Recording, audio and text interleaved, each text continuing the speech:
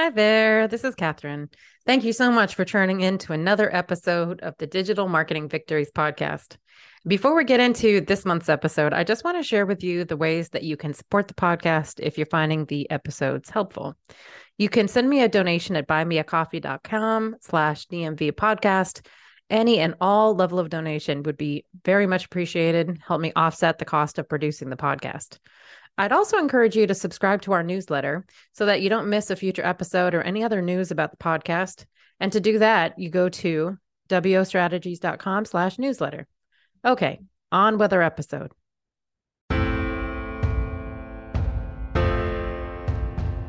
Welcome to the Digital Marketing Victories podcast, a monthly show where we celebrate and learn from the change makers in digital marketing. I'm personally obsessed with how digital marketers sell through and get their ideas executed.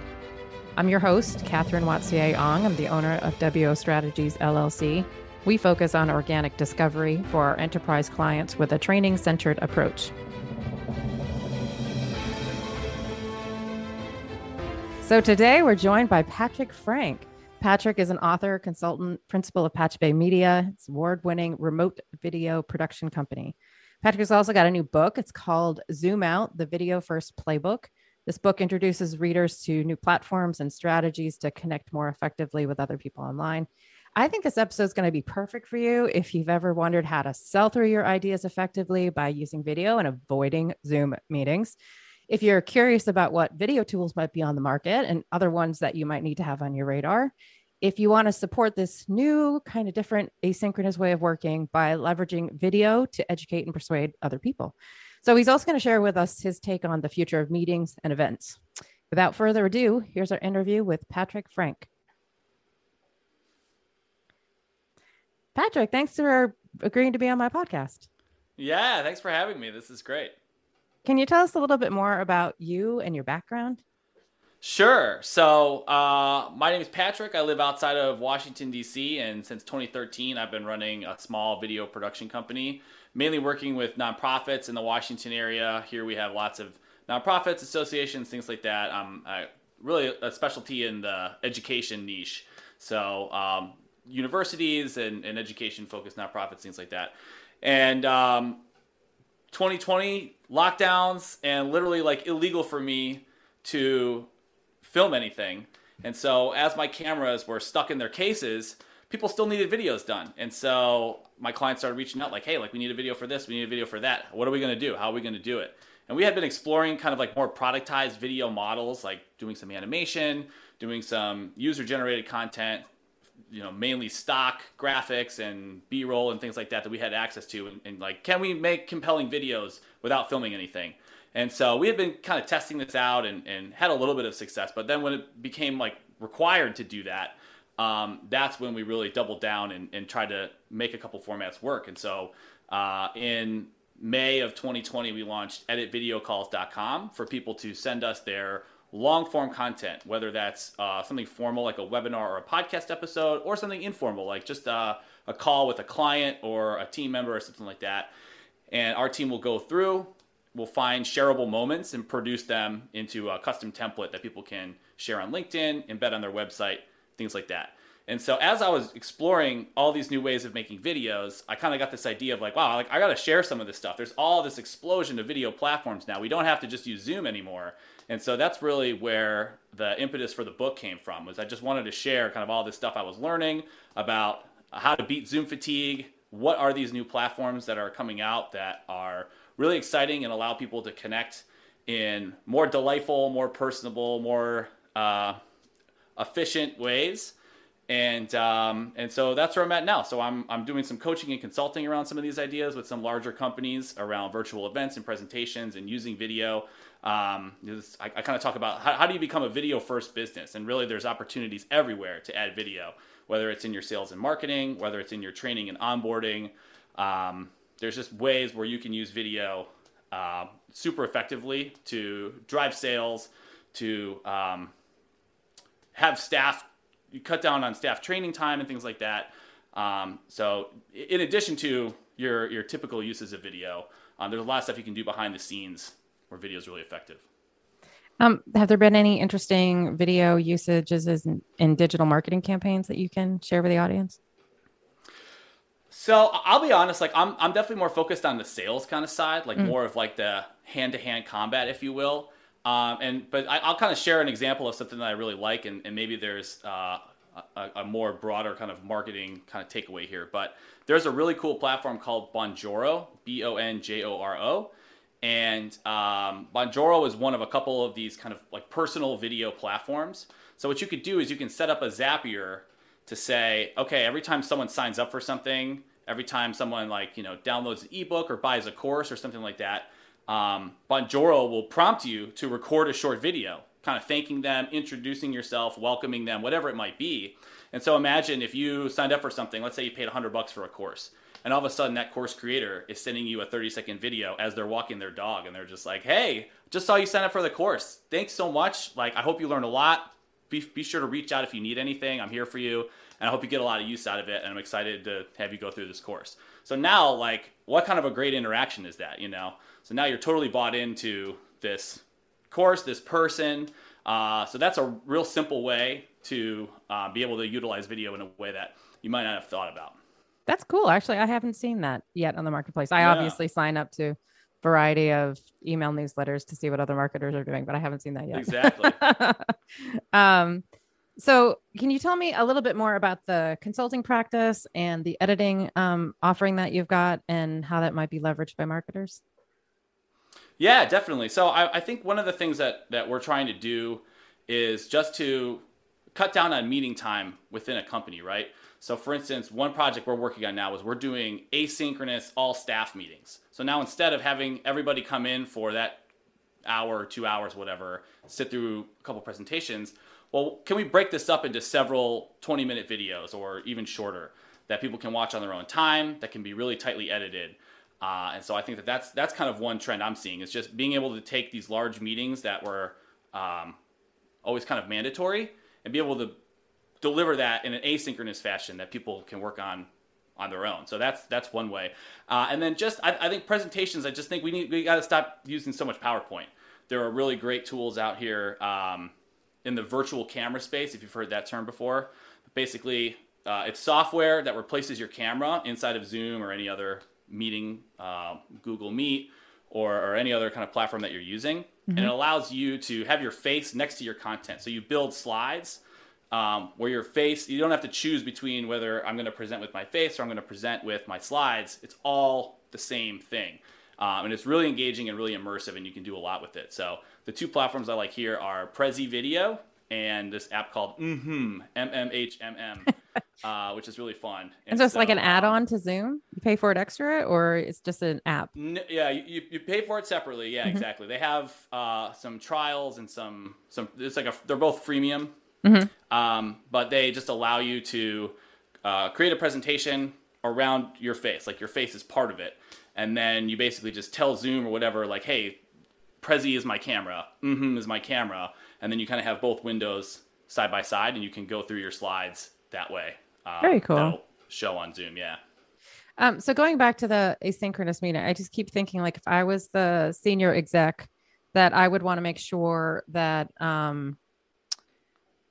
if I was a senior exec, I would want to make sure that everybody actually watched the video. So, the whole idea of putting butts in seats is that in theory they're listening and they've absorbed whatever the important corporate message is, or change or HR policy or whatever. So do you have some sense of how people are tracking views on this in any sort of way?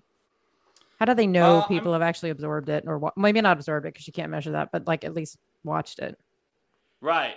So, I mean, I would argue that, like, do you know that anybody's listening or paying attention that much if they're there live, right? Right. If they have their camera off, they're out for a walk. Like, how much retention is there if you want to kind of compare apples to apples? So, look, I would just say that, and I don't know how you're going to, like, quiz your team or anything like that. I guess my point is just if we can just try to make this more engaging, give people a reason to be there, whether it's live and they're doing something with virtual cameras, like I just explained, or they can deliver it asynchronously in a tightly edited package, broken up into several different videos that kind of have just like, what is the exact need to know stuff for this meeting. I think that's going to drive people to actually engage with the content, understand what's going on and what the priorities are for the company. Another way that marketers can start using some of this material, whether it be asynchronous meetings or some of these virtual cameras, is just sharing clips, right? If you have an all-staff meeting, I think that there's going to be some portion of that your customers, that your clients, that people would be interested in, that you'd want to share out. So it doesn't have to be the whole thing. But if you think about like investor calls and things like that, sharing publicly what's going on behind the scenes, that could be an interesting tool for marketers to use. There's an app called Supernormal, which allows you to record a meeting live. And then there's literally a highlight button. And so as the meeting's going on, you can be just clicking highlight, highlight, highlight, and then it'll pull out all of those segments from that call so that you can easily share that 1 minute, 2 minute, 30-second piece out to your social media, to include it in a blog post maybe. You can just embed a video in that blog post and you can promote that via your newsletter, something like that. So that gives marketers an idea. You're not scripting anything, you're not filming anything with real cameras, but you're creating video content from some of these things. Everyone likes to peel back the curtain. And so I think that could be an interesting thing for marketers to try. I wonder if you could also use that if say you've got a longer webinar and you want to chunk it into a e-course, whether or not would be an easier way to sort of chunk into smaller videos and send it out. I think that's the whole name of the game, right? It's like, you have these webinars and you hope that you get some audience participation with those, because otherwise, like, why bother going live, right?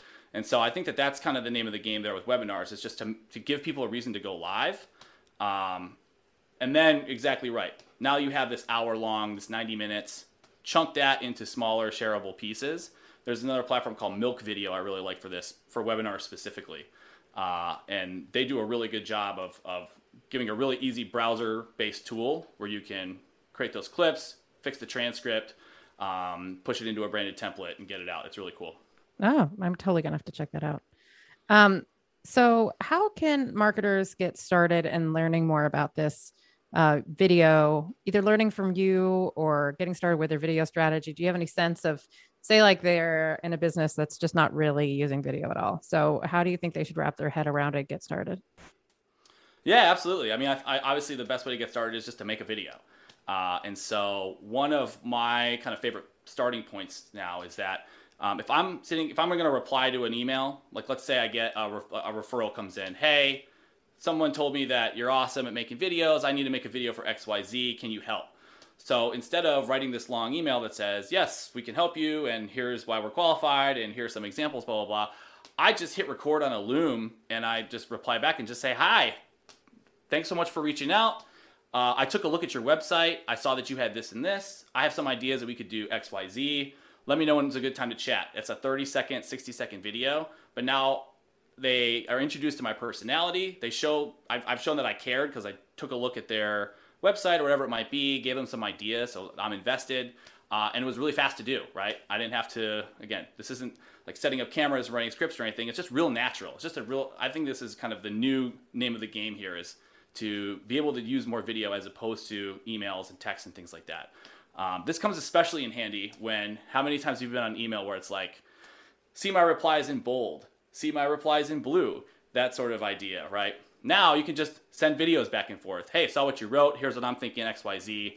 Maybe you can do a screen share where you have, again, either like a website or a slide deck or something up there where you can kind of comment on each item. I think it's just a way more natural way of communicating than some of these forced things that we've done before with email and other mediums. I'm always really surprised at the fact that, because with some of the stuff that I do, especially if I'm using like a subcontractor for something, maybe I need to actually show my screen. And I'm always really surprised that people don't realize that you have, a game recorder built into, if you're on a PC, you have a game recorder built in. You don't even have to go get software. You literally can just turn it on, plug in your microphone and follow the cursor and start talking. I mean, it doesn't have your face, but it's just a very quick way of doing a screen share, and you don't have to go find a Chrome plugin, software, all that kind of stuff. Yeah, that works. Yeah, Mac has it too. So with Mac, it'll record your screen. I don't think it'll do the audio. Maybe it does do the audio. Yeah, I think it does. So QuickTime on Mac also is able to do this. It's not as shareable, not as immediately shareable. Loom's great because as soon as you hit stop, it like sends you to the browser. Hey, here's the link. You can trim it. You can do some extra stuff with it, which you wouldn't be able to do if you were just recording natively on your computer with QuickTime or on Windows. But yeah, I think this is the easiest way to get started, where just turn your webcam on, say hi, tell people what this video is about, why you're sending it, record for 30 seconds or 60 seconds, send it off. That person can watch it on their own time. They can watch it at 2x speed. They can share it with somebody else. That's another really good use for this stuff. And I think that that's one of the things about meetings is, like, if we had 15 people in this meeting before, how many people are actually going to participate? Probably only 3 or 4. So now those other 10 people, we can just send them the link. We can highlight certain portions for them that are just relevant to them, kind of using that highlight tool that I talked about earlier. So I think it's just all about being more deliberate about these communications and how we're working with our team and our clients. So I've got maybe a tough question for you. It seems like we're both extroverts and I believe you've spoken a little bit, right? So both of us have spoken, in front of people. That's not a big deal, but I think we're the minority, to be honest. And so how do you get people more comfortable with off the cuff, turn on video camera, record something, if that's not their jam, and they're, and public speaking seems very frightening? Because what I'm hearing is that with asynchronous work, it could be really much more effective to send a video with your face than an email. And we're moving in that direction, which means more people probably should get comfortable with this medium. So any tips for the wallflower that doesn't really want to turn on the video? I would kind of say, I don't think your face is extremely necessary with any of the things that we kind of talked about. Like at the bare minimum, you need audio, right? Just talk, and I think iMessage is great for that, where you can record short audio messages, Facebook Messenger, something else I use, and a lot of times it's just quicker to just like talk than it is to type out long things. And then I think, again, like you kind of brought it up too, the screen share thing is huge, right? If you can just show somebody what you're expecting from them, you have a question, just show them what you're looking for. It makes it really easy for them to reply, as opposed to trying to like explain it in text. So I think, and there are some people that obviously are more comfortable writing, are better writers. And so I think it just comes down to what is the quickest way for you to get your message across and to be able to receive a response. So if some people prefer writing and then I prefer sending a video back, or vice versa, like we can just accommodate a lot more preferences this way. And I got my big thing is like I think it's all about speed. I think it's all about just being able to deliver that message effectively as quickly as possible is video, or at the very least a screen share or something like that. Okay, that makes sense. Okay, so tell me a little bit more about your book. So what prompted you to write it? Who do you think the audience is? What do you think they're going to get out of it? Yeah, definitely. So again, as I was kind of working through these issues of not being able to do the traditional video route, and but still producing really effective videos, especially for virtual events and things like that. And I just kind of wanted to share a little bit of my experience on the tools, how we were making these videos, what the steps were, and again, bringing into it some of these meeting strategies and things like that. And so really the book kind of goes through kind of a little bit of the history of video conferencing technology. Then we kind of go into meetings and effective communication. Then we talk about video first presentations with the virtual cameras and virtual events, kind of what are some of the ways to set up successful virtual events, virtual conferences.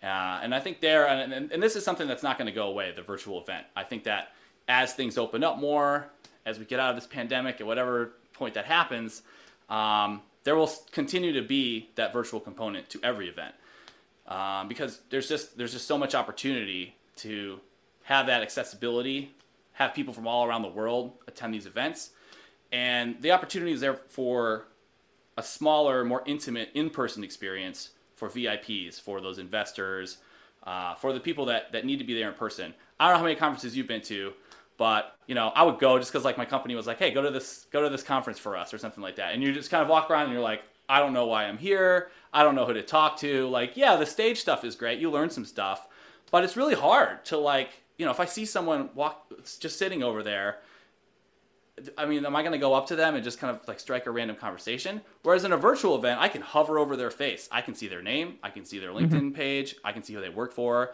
We may have even listed a few interests that we have in common. So as soon as I message them, I know I have an in, like, hey, I saw you're interested in this. Me too. Would love to learn more about what you're working on.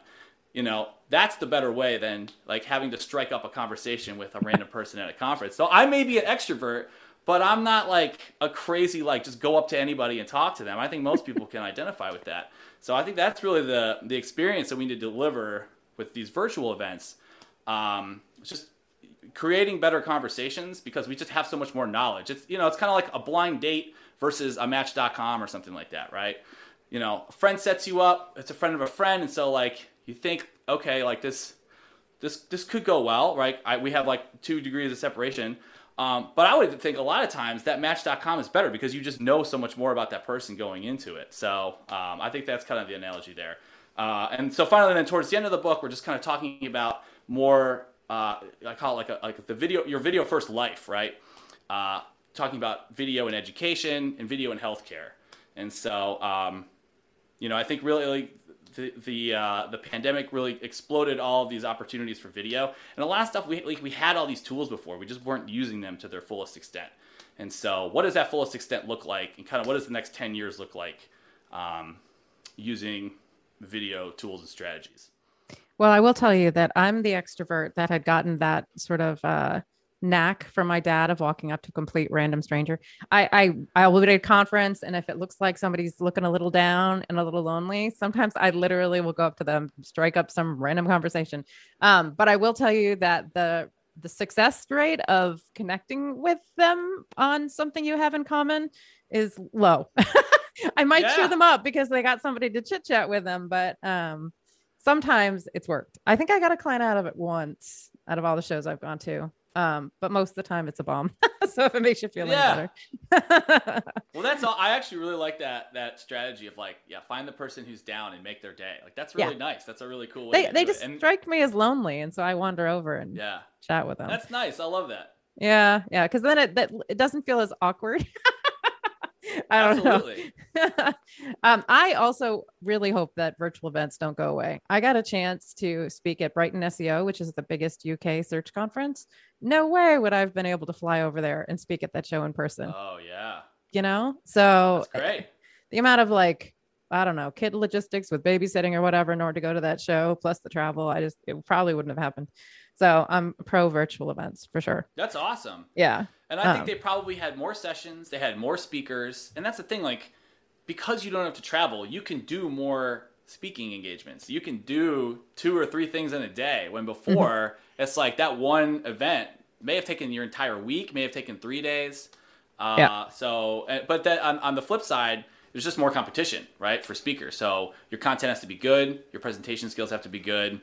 Your setup within your home office or whatever it is you're filming.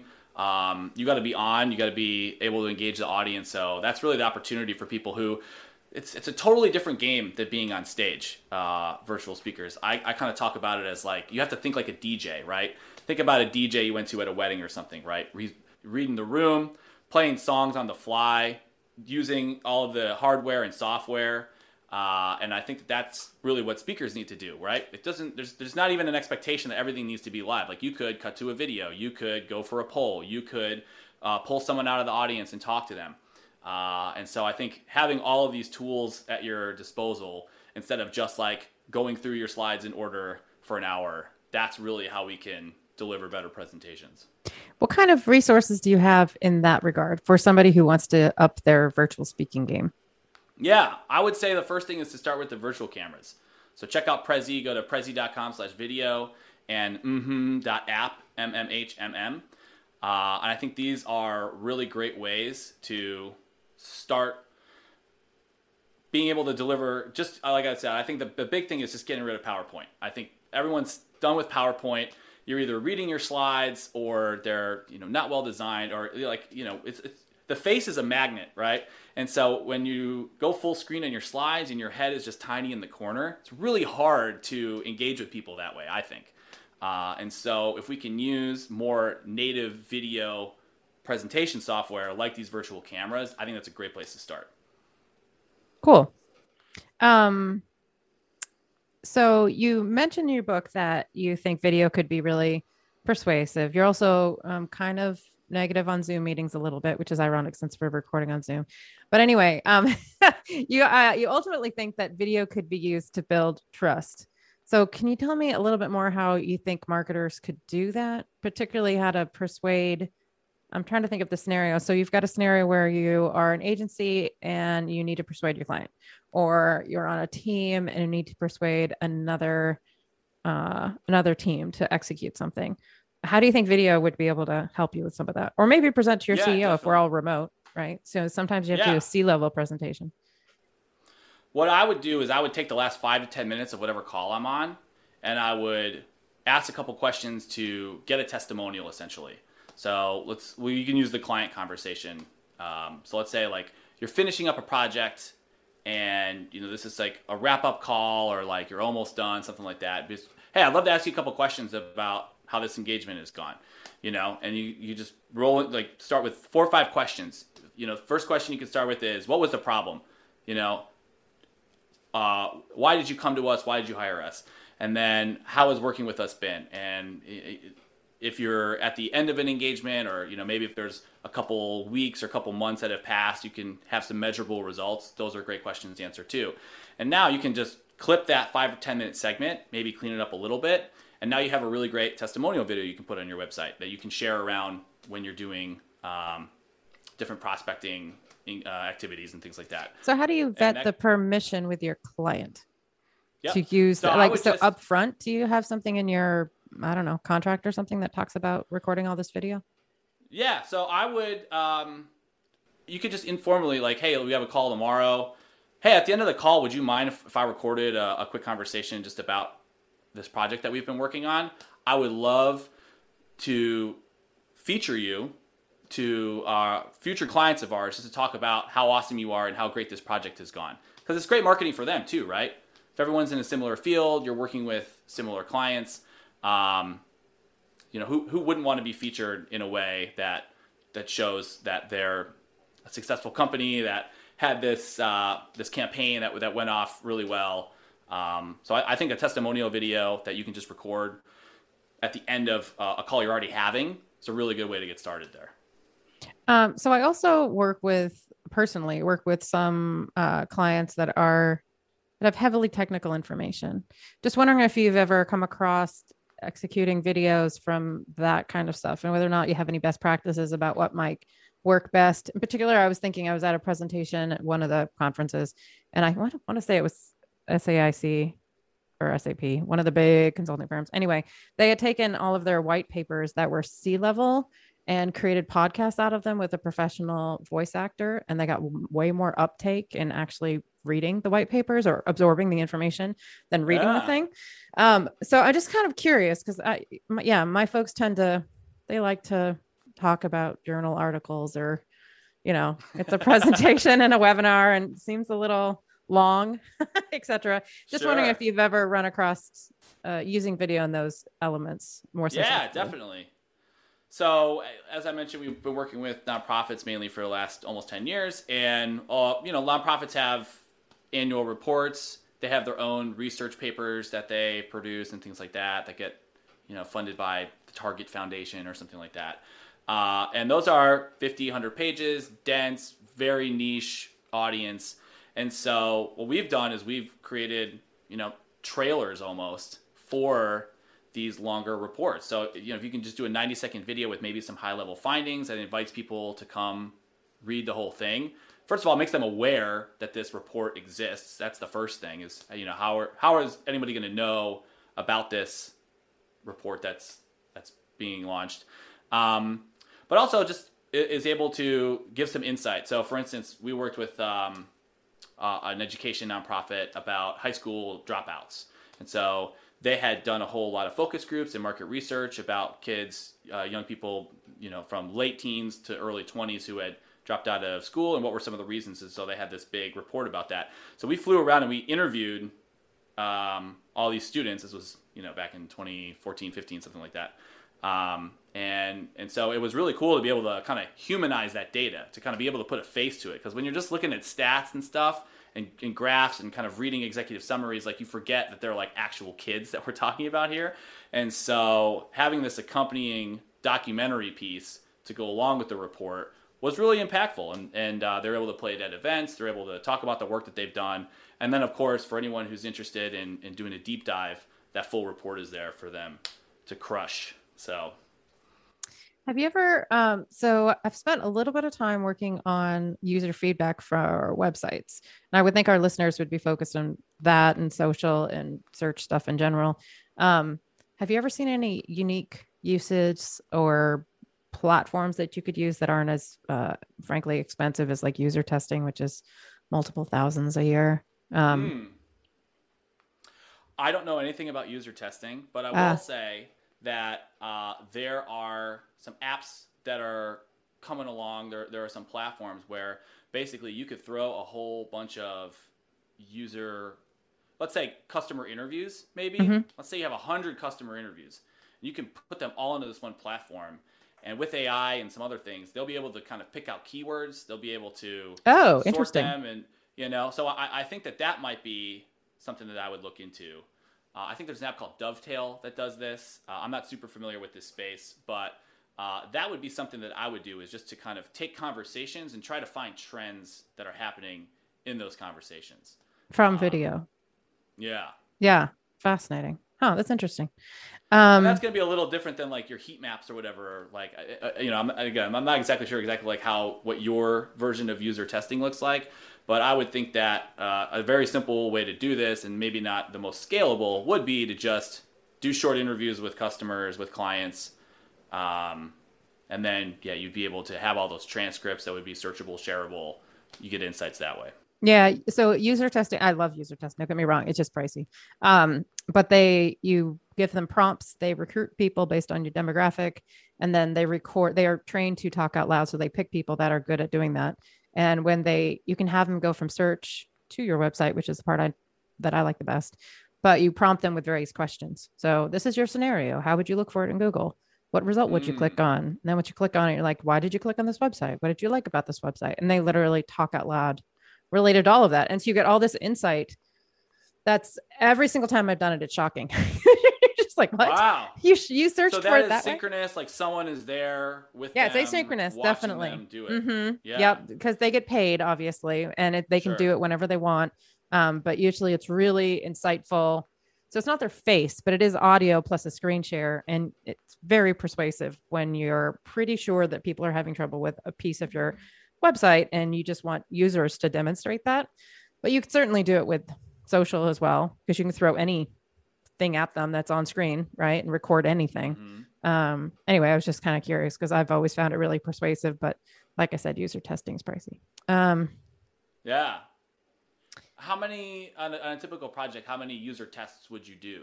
Is it something that's like a handful? Is it dozens? Is it hundreds? Yeah. I mean, you only need to do, I think it's 8 to 10 to be statistically significant. So it's actually a very small number. That is small. Yeah. Yeah. Cool. Yeah. So, I mean, and like generating transcripts and looking for kind of like, similar words that are being used, like, is that something that then happens or well, that's new. That's a new strategy that I've heard of. I would love to do that. But usually you do get a video afterwards, and I forget if you get a transcript. I think you do. User testing in particular lets you just, it's got some editing in it. So, once they got stuck on a particular thing, if you wanted to show that to people, they also have professional services to kind of summarize all this for you, which is also helpful if you're short staffed. Yeah. All right. But yeah, you basically get, here are the things that users had trouble with. And from my perspective too, you get, these are the keywords they were looking for that you had no clue that were things you should focus on. Right. But oftentimes people use it because they're either trying to test out a new design, maybe because you can do it that way too, or you've already redesigned. You think there's some problems, so you want to get some user feedback.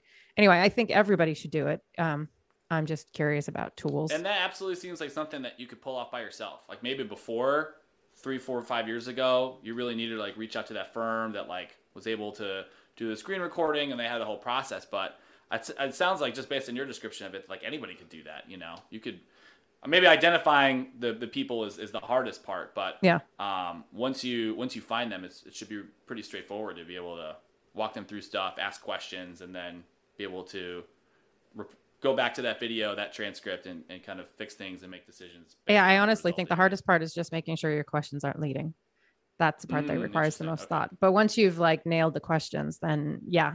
In the new Zoom world, as long as you've got participant on the other end that can talk out loud, I don't understand why people aren't doing more of it. I mean, it does require time, but the insights are huge. That's great.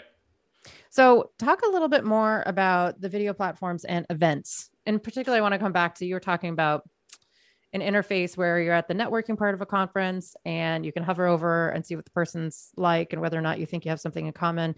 Only because I've participated in a few over the last year or two, and they seem very awkward. I haven't really, I think Hopin was okay, but I don't think that people were really engaging. And then I participated in another one that literally has sort of a layout of avatars and you're supposed to click and talk, and no way. Even as an extrovert, I was like, I don't know how to start.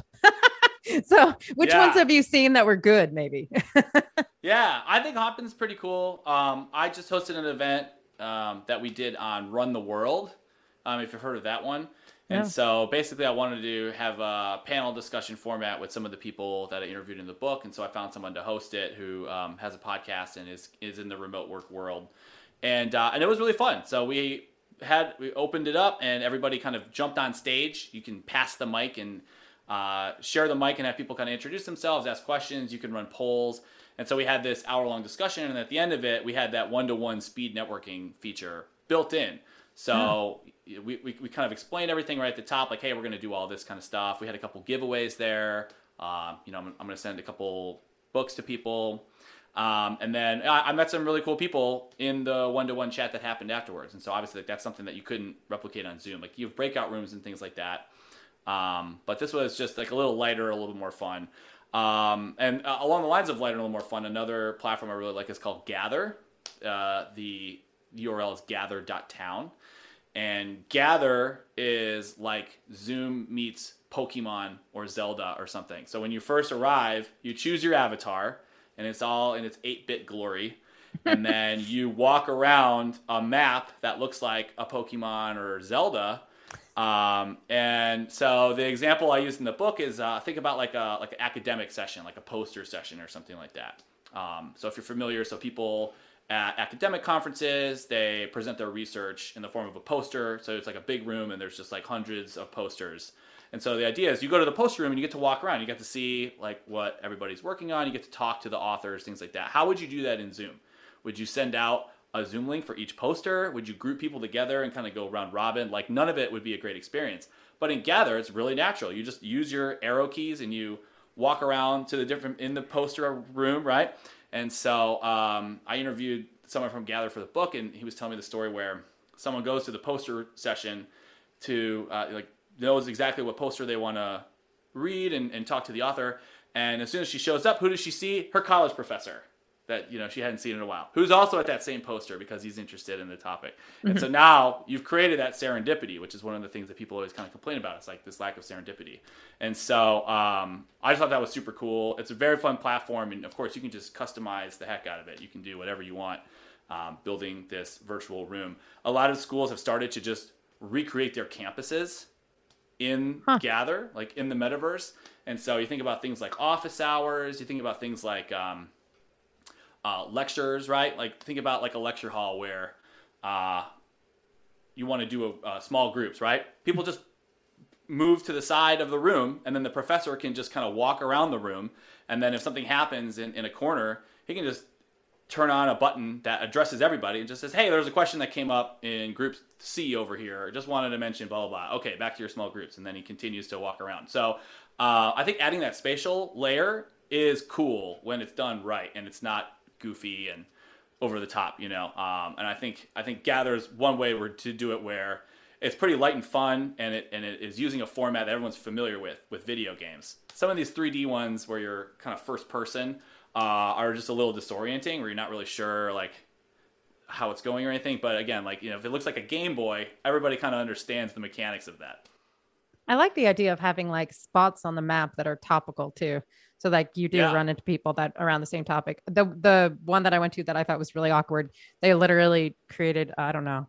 It's kind of like the lobby of a conference, right? Where Mm-hmm. back to the going up to the people that look lonely. Just envision that, but digital, right? Where everybody's like lurking, they grab their donuts and they're just hanging around the edges, right? That kind of thing. That's what it was, but virtual. And I was supposed to like go talk to somebody. Anyway, did not work. I'm gonna have to check out Gather. That looks much more interesting. Um, so, what other industries, other than the ones that you mentioned in your book, you think are getting disrupted by video? I'm kind of curious. Some people have been using video for a while. Obviously, hello, YouTube's been around for a long time.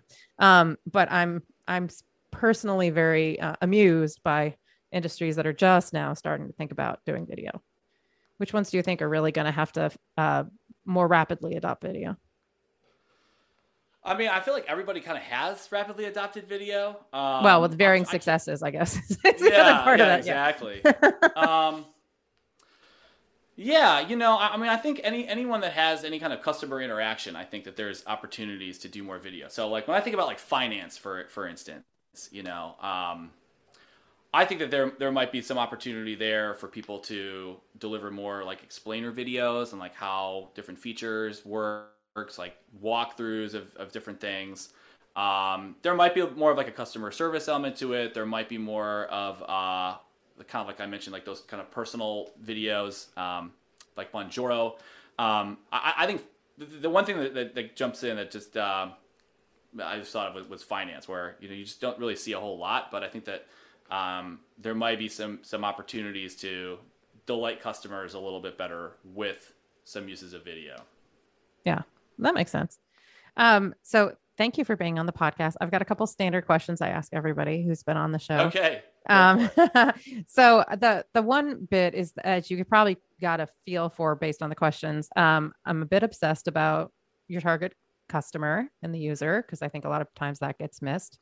In working with your clients, was there anything that you got recently that was sort of an aha about the end user that the client maybe was not aware of, that some of your work kind of surfaced? The end user. I'll be honest, it's a little hard because it's like we just finish a video and kind of pass it off, and then we're not really sure, where it goes. Like we kind of have an idea of like we're going to put it on this page, we're going to play it at this event or anything like that. I guess I can kind of share, I don't know if it's like exactly like aha or what, but when we're putting together videos, especially ones that are going to be played at events and especially for nonprofits, we're really going after those heartstrings, right? We really want to deliver an impactful message using interviews from clients, from volunteers, from customers, whoever it might be, and put together a narrative using multiple voices from people inside the company, outside the company, geographic diversity, racial diversity. Like we just want to be able to show everybody who's involved with this organization and how much it means to them, because that turns into donations. And I think that using video that way, that's kind of a deliberate way that you can the donations, like that's obviously very measurable, and so I think that that's one way that people could be using video for sure. You totally reminded me. I used to volunteer at Make-A-Wish events, big fundraising galas. Yeah, and they always had a video, and there's no way I could make it through without crying. Right? It's just, yeah, especially at Make-A-Wish, the type of stuff they do. Anyway, so what's do you have any additional wins or resources? Because you just shared a ton throughout the entire interview, and we will list them all in the show notes. But is there any other one you were thinking of sharing that you haven't talked about already?